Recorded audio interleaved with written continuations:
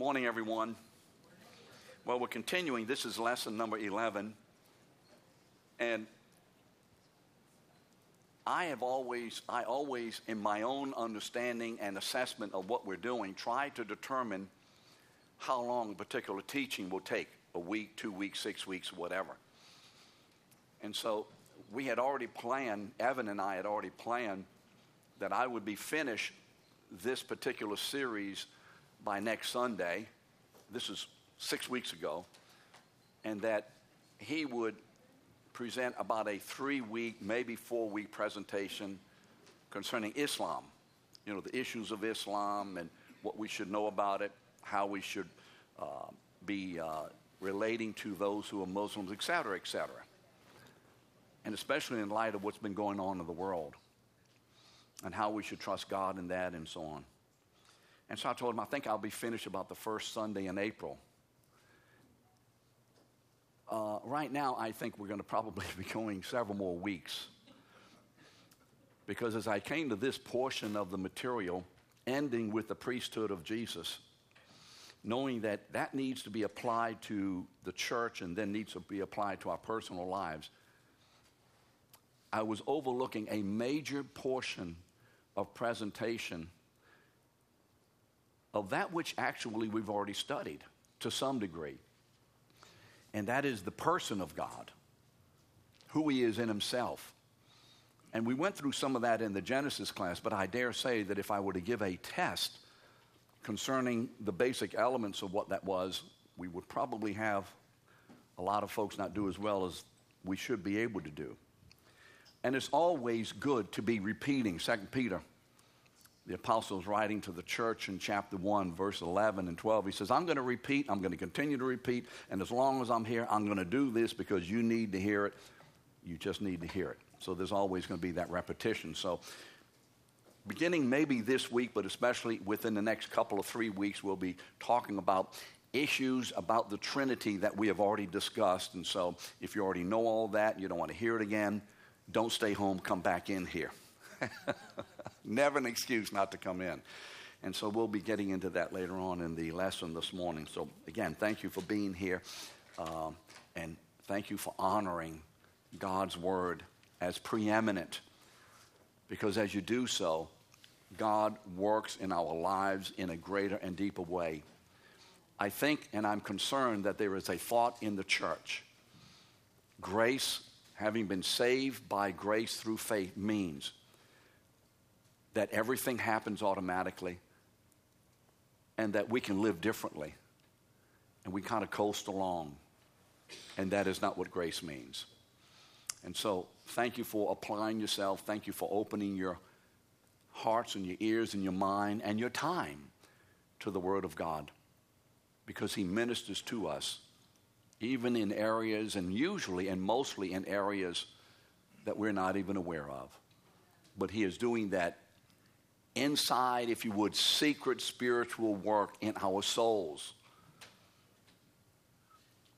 accomplishing Romans 8:29. So thank you for that. If you don't know what Romans 8:29 is, you're going to kind of have to look that up. Father, thank you for ministering to us. Thank you always for the supremacy and the glory, the grandeur, the greatness, the perfection, the wonder of your word. Nothing like it anywhere. Father, nothing even begins to approach it. For it stands so lofty that nothing of earth can begin to even touch it. Father, thank you for sending your word in the person of your Son to do all that was necessary in order to bring us to you. As he has descended, now he takes us to ascend into your presence.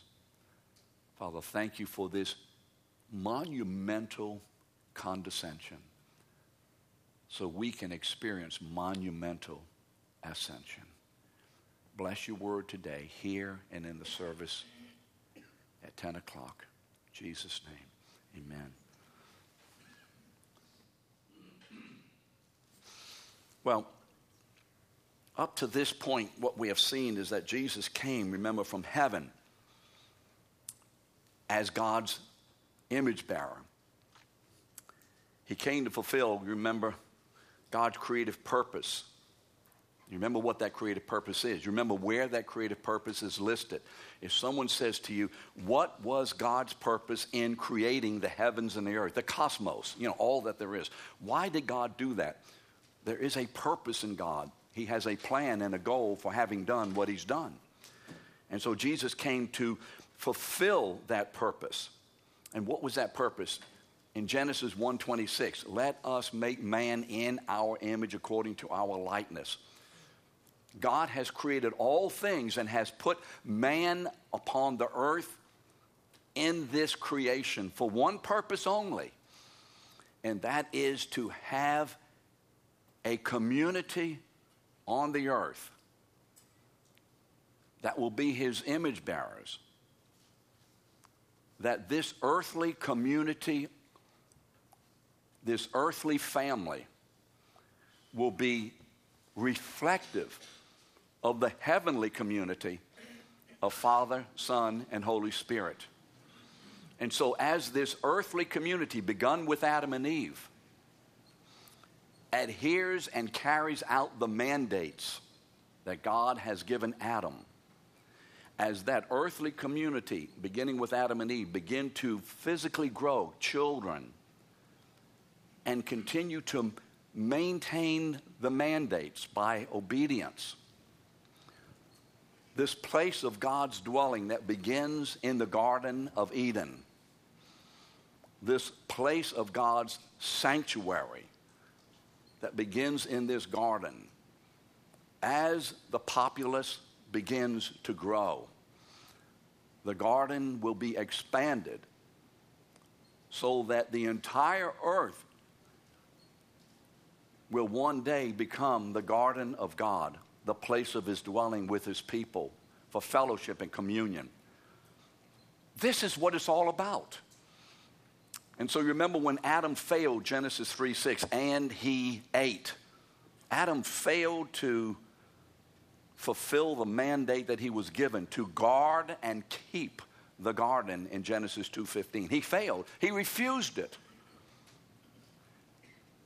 And as a consequence of his failure, God had to, remember, put them out of the garden. But before doing so, he said, I'm putting you out because I cannot allow the impurity of sin to dwell in my sanctuary without killing you, because my presence and my holiness will destroy an unholy people. But if God just puts them out and keeps them out with no hope, he has failed, hasn't he, in accomplishing his 126 purpose. So what will he do? Remember in Genesis 1:21, what does he do? He slays an animal, an innocent, thus typifying and, what word do I want? Not looking forward, anticipating the whole sacrificial system which we see in Leviticus, which will be the system that will, through the sacrifices of an innocent and through the shedding of blood and through the burning of these animals, that will be the way into God's presence and fellowship.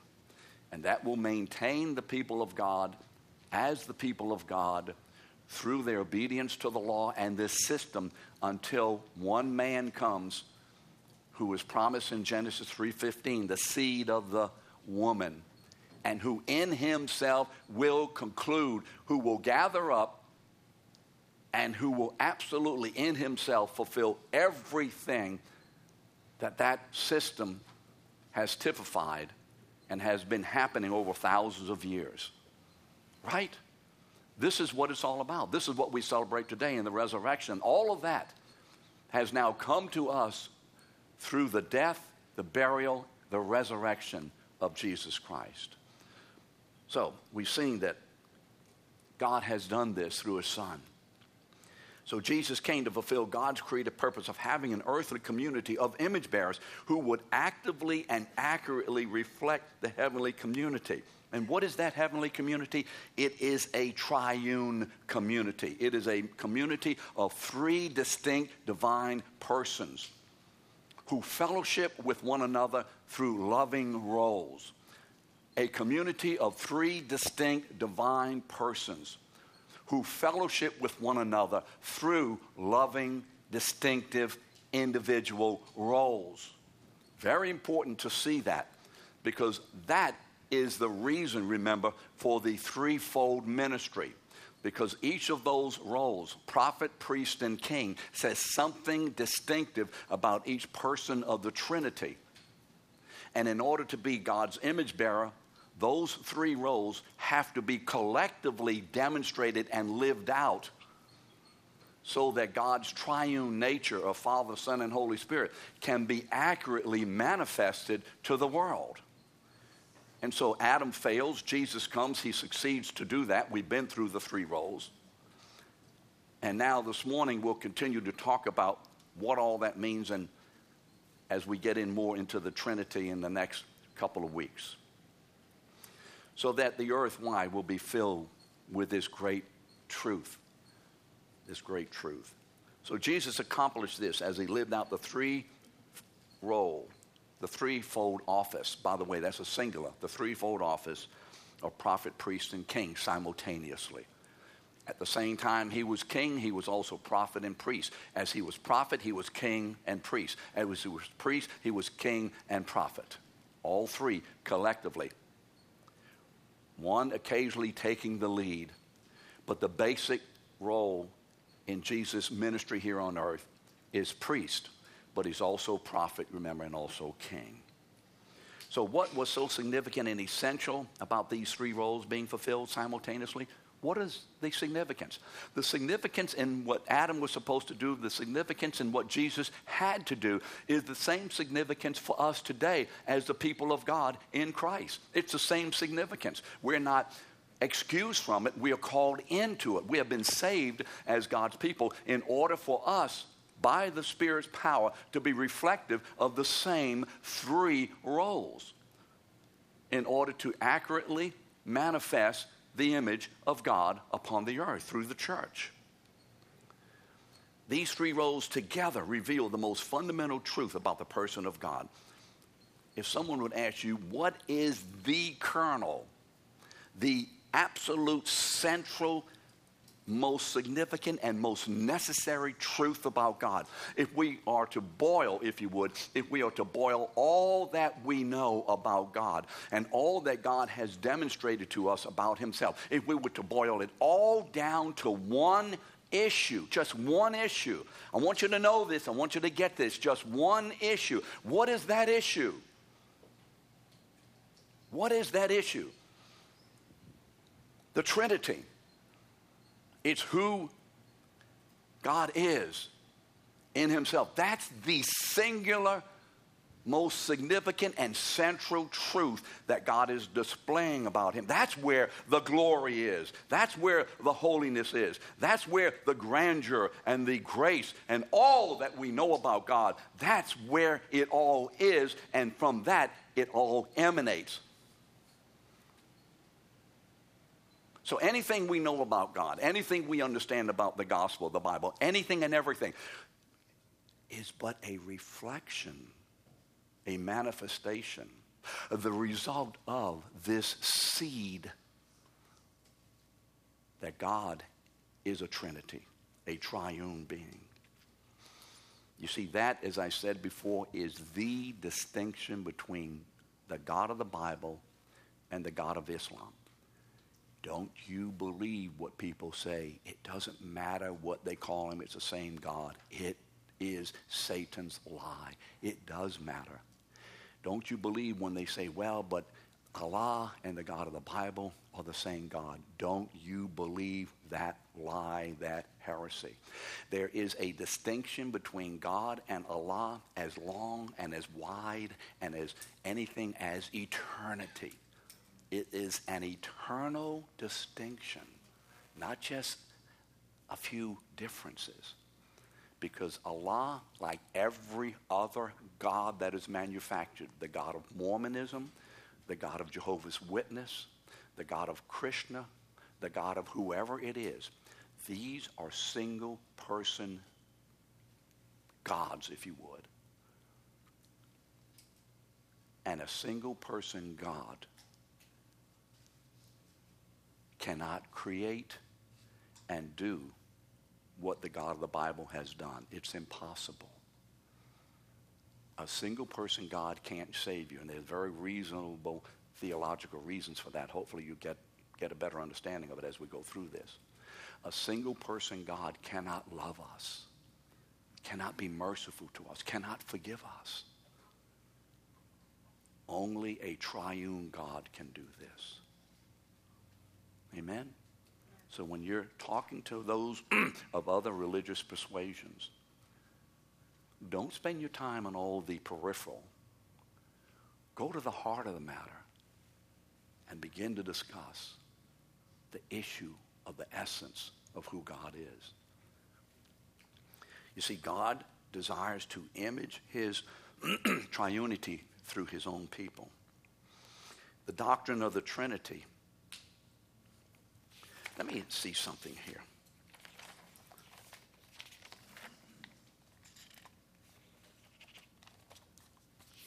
You know what?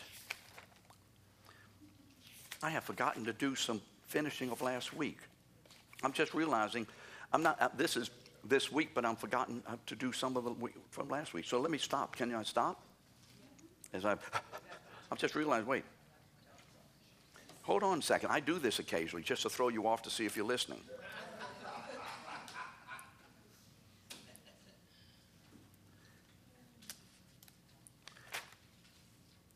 Well, I think I can go on then. Okay, I'll go on.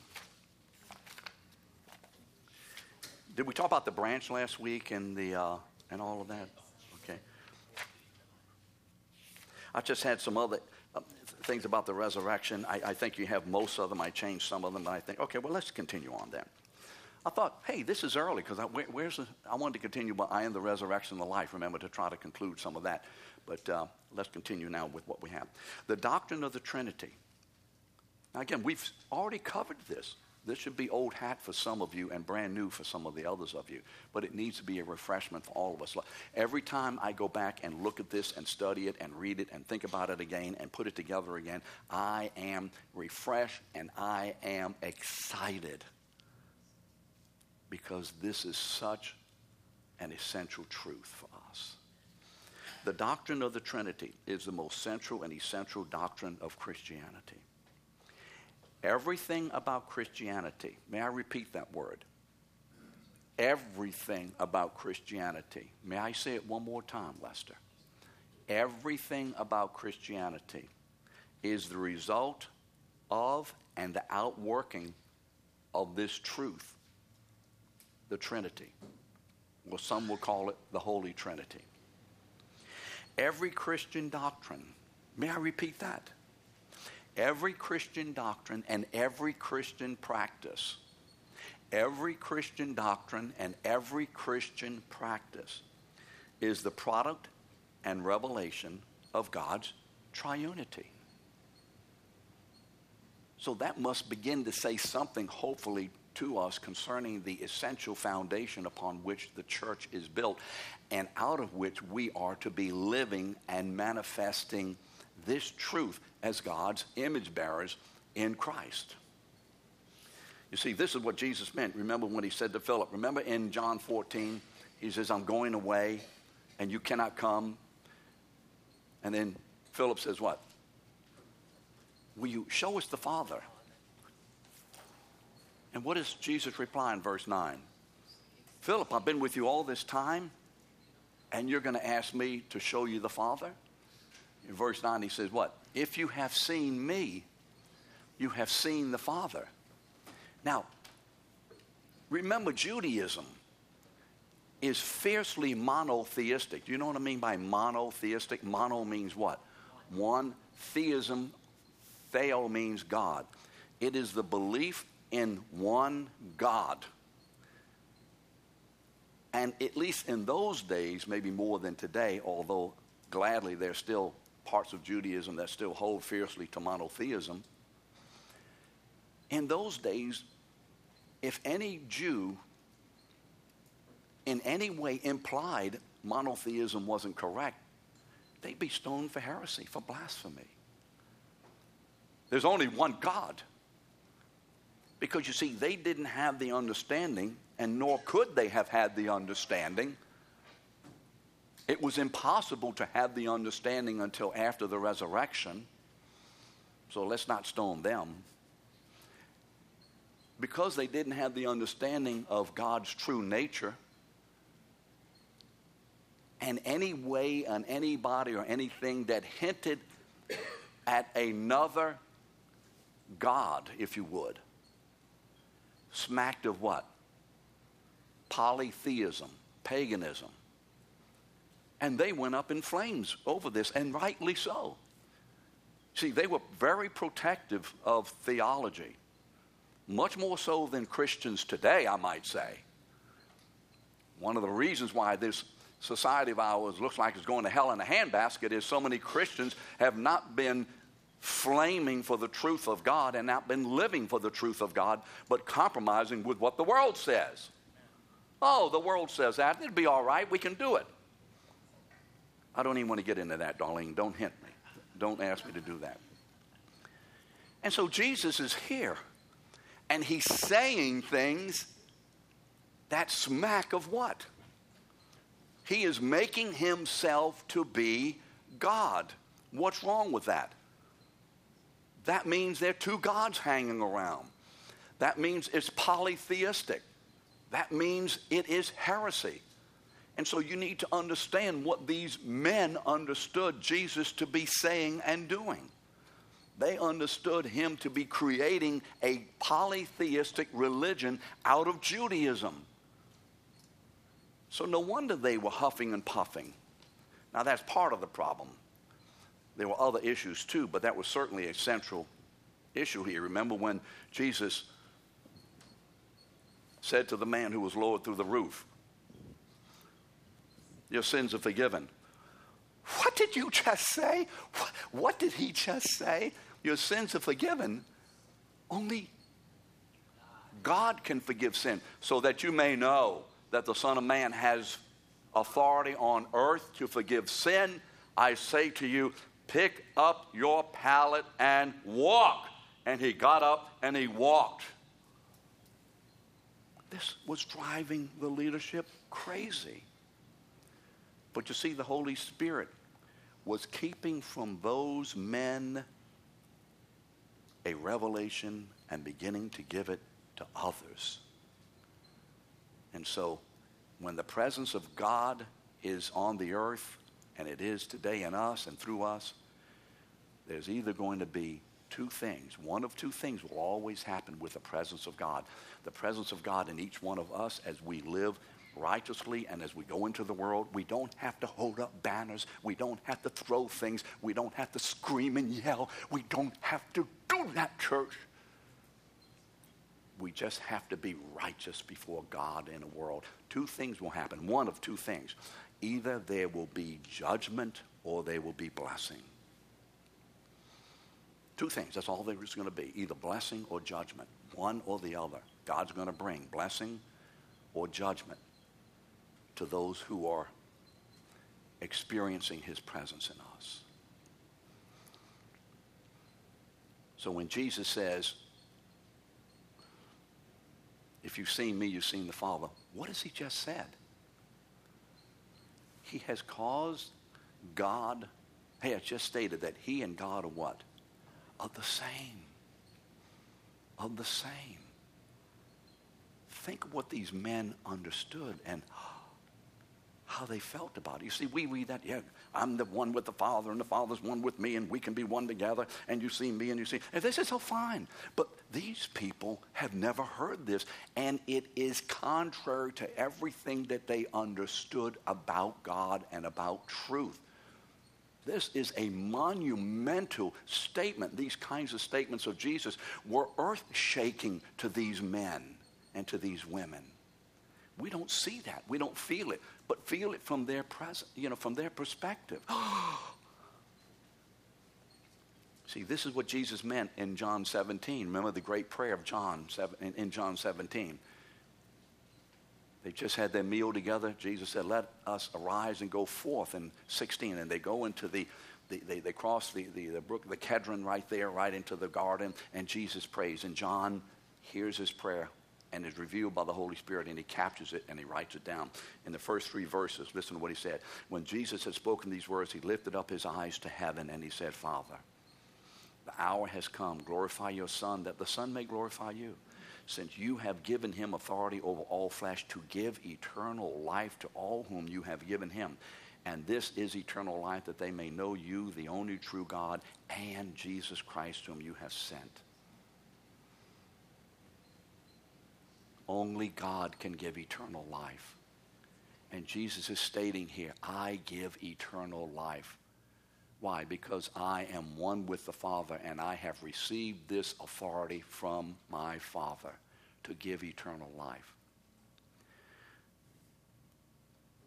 This is why God is only known through the Son, because the Son of God is the revelation of God the Father upon the earth.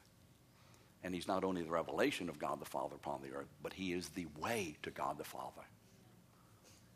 And so this is why he says, only if you go through me, I am the door. Why? Because to do it any other way is a denial of God's triunity. It's a denial of who God is. And so what does he say? If you try to go in any other way, you're a thief and a robber.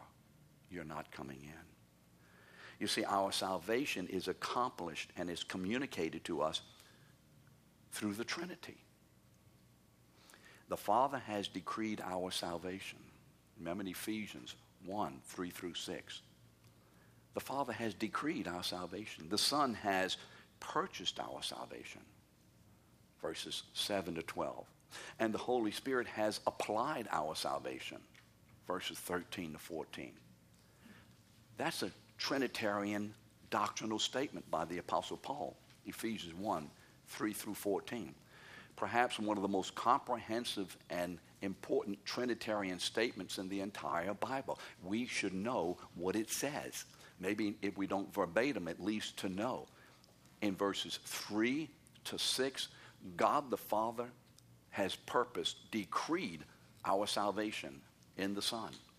The Son has done the work of sacrificially giving himself in verses 7 to 12 for the purchase of our salvation through the blood of the cross. And then in verses 13 to 14, the Holy Spirit has taken that great work of the cross and in the resurrection, and under the authority of the Lord Jesus, I will send the Spirit. Remember, I will send the Spirit. Now the Holy Spirit is the authority of God and the person of God on earth, making good what Jesus has accomplished at the cross and in the resurrection, applying it to us. How does he do it? You read Ezekiel 26, remember, 25 especially, and 26 and 27. Changes our heart from stone to a heart of flesh and infuses us with his presence so that we now, our wills that were under the domination and control of Satan, we had no ability at all until the Holy Spirit changed our will, freed our will from Satan's grasp. We had no ability nor even any desire to be saved. But once that happened and the Holy Spirit came into us and broke that deception, that captivity, then we said yes to Jesus. For by grace you have been saved through faith. Ephesians 2, remember, 8. That's how it works. We're not saved because we sought Jesus. We couldn't seek him.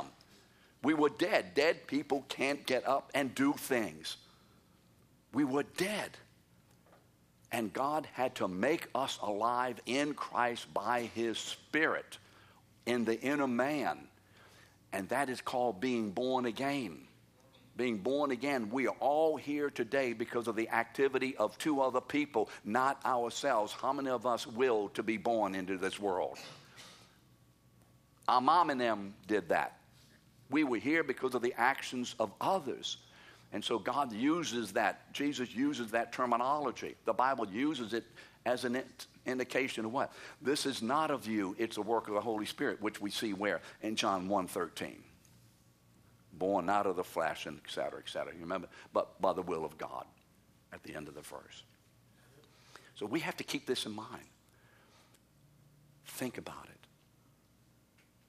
How easy it would have been without any injustice at all for God not to have had us in his mind before the foundation of the world, Ephesians 1:4, to save us, therefore to create us, and then to birth us into his kingdom at the right time through the work of the Holy Spirit. Think, had God not had you in his mind, because he does not have every created being in his mind. He only has his people. That's a mystery, but that's the truth. Think, had God not had you in his mind, you would have not, like me, had a snowball chance in hell to be saved. Amen? And I put it that way, like, oh, that's truth. That's about how much of a chance you would have had to be saved, and not even that much. And what should that do? That should reduce us into holy gratitude. Oh, I could be here today as one whom God did not create for his own pleasure. And I could be going to hell for eternity because of that. Now, I know there are questions in our minds about God's sovereignty and selection. I don't know the answers of that. I just stay on the side that I know something about. And I will not step into the side I don't, and then begin to be twisted and turned by Satan. I'm not going to do it. All I know is what I know. And I don't care about what I don't know in this particular instance. This should reduce us to great gratitude, and then should produce in us a zeal to be continually transformed and conformed to the image of Christ, to be ministered to by the Holy Spirit, to reveal sin in us in order that we would confess and repent, in order that we would walk away and stop sinning, in order for us to get into our word more diligently than ever before, because the days are coming to an end, to be in prayer much more than we are, to be participating in the things of God as he has constituted and instituted them in the church. Just the single fact I didn't need to be saved. There was no reason why God needed to save me. He saved me 100% on the basis of his own choice. Amen? If that doesn't produce gratitude and praise, you are not saved. Seriously, you're not saved. If that doesn't touch your heart, you need to consider again and do what Paul says in 2 Corinthians 13:5. You need to examine yourselves to see whether you're in the faith. Let's talk a little bit about the Trinity. And we'll be going into more detail. As we begin to speak about the Trinity, we might ask, why all this doctrine? Why so much doctrine? You see, because being God's image bearers means that we are displaying God's triune nature. In order to do that, we have to know something about this God whom we are displaying. We have to know something about him. Who is he and how is he? In order to do it, we can't be ignorant. Paul says, I do not want you to be ignorant. Ignorant, because the more we know the word, the whole word, from Genesis 1 all the way to the end of Revelation 22, remember? All of it. The more we know, the more God infuses us with knowledge, motivation, and empowerment to be conformed to the image of his Son. So let's be a people who want to know more, and more. What is it about God's triunity that was on display through Jesus' fulfillment of this three office? And I've already hinted at this. What was on display when Jesus fulfilled the office of prophet, priest, and king. What was he doing? What were we seeing? He was imaging each of the persons of the Godhead. To jump ahead a little bit, in his king role, his kingly role, he was imaging the Father's rule or the Father's leadership. In the prophet role, he was imaging the activity and role of the Holy Spirit. And in his priestly role, he was imaging his own role as the Son of God. And all of this was a reflection, or a revelation rather, of how the three persons of God interact in this community. All of those have to do with how the three persons relate to one another. This is why it's so essential. And this is what's happening in us by the Spirit. This is what's going on in us as God is conforming us to the image of his Son. Where is that? Romans 8:29. Remember? We have been predestined to be conformed to the image of God's Son. Very important verse. Everybody knows Romans 8:28. For we know that what? God works all things together for the good for those who love him and called according to his purpose.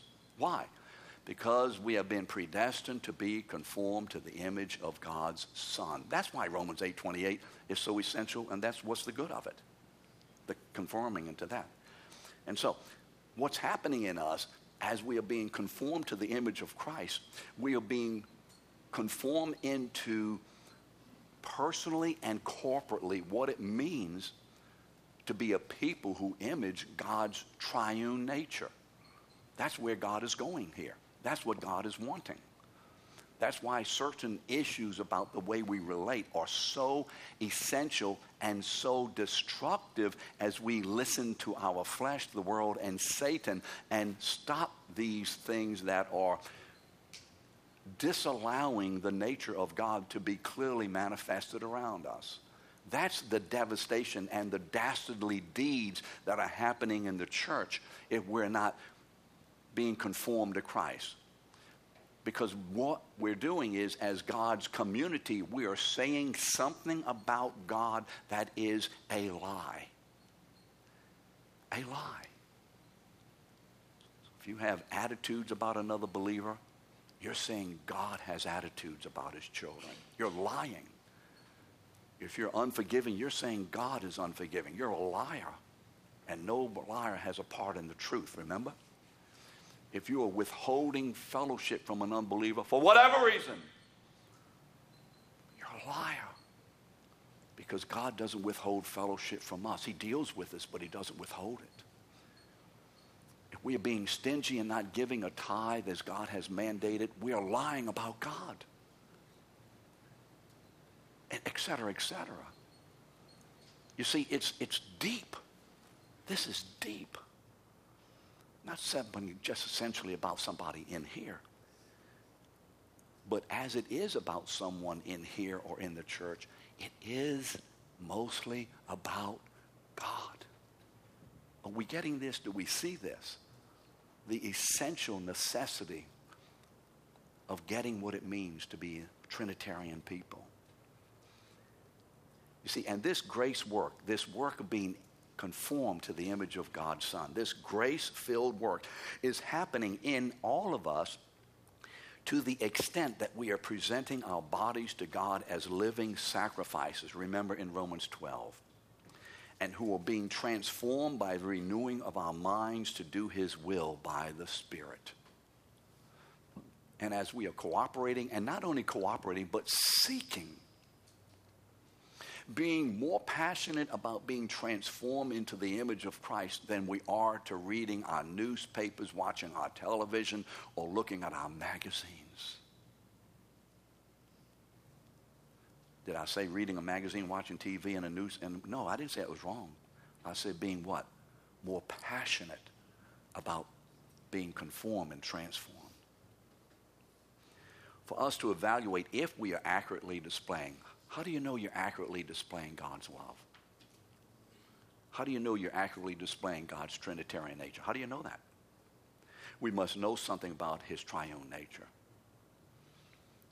And this is the reason why teachers give tests. I was a school teacher. I know a little bit about giving tests. I like giving tests. No. I knew, don't misunderstand this. Any of you who have been school teachers or still are, you would agree to this. How many of you are school teachers in here? Any teacher? Oh, my word. What's wrong with y'all? And so anybody who's a school teacher and you're with the class for, 6 weeks or so, I would know. Okay, I know what Ron's going to make on the test, basically. I know what he's going to do. Karen, I know what you're going to do. John, there's no way. So I know. Why? Because I'm super. No, there's just something about a gifting in a teacher. And I know what you're going to do. So I give tests, not to find out what you're going to do. I know what you're going to do. I can give you a grade after the first 6 weeks. I can tell you what your grade will be in the class if you continue the same way. I'll tell you that. And what I used to do that. I used to tell the students, after 6 weeks, here's what you're going to do if you continue the way you want. I know what you're going to do. Why? God gives something to a teacher to know these things. I mean, he gives something to a salesman to know how to sell. Right? Oh, you with me on this? Doesn't mean I'm great. It just means that's how God does it. So why test, Judy? Not for me to find out, for you to find out where you are. For you to find out, you dumb. No. For you to find out you're not studying enough, you're not doing, etc. It's for your benefit. So what is the purpose of all this? It's for God to reveal to us who he is and how we're doing. He knows how we're doing. So once we get the grade back and we get an A, B, C, D, or whatever it is, hopefully as great students of the Holy Spirit, we can say, man, I want to do what? Better. I want to be more pleasing. And I'm going to start hunkering down a little better and study more. That's why we spend the time doing this. So in order to understand the Trinity, now this is really going to throw you. We have to go back and use some of the material from our Genesis study. Can't get away from Genesis, amen? So what I'm going to do next week is, do you have in your notes the person of God in there? Yes. All right, I'm going to start there next week. Would someone help me where to begin next week? So what I'm going to do, I'm going to take this portion of this week's lesson and put it on next week's lesson so I don't get confused here and mislead you, so you figure out where in the world is this man going today. Okay? Before I end, any questions at all? Any thoughts? Any questions? I normally don't ask for questions, but sometimes there may be. Okay, thank you so much for being here today.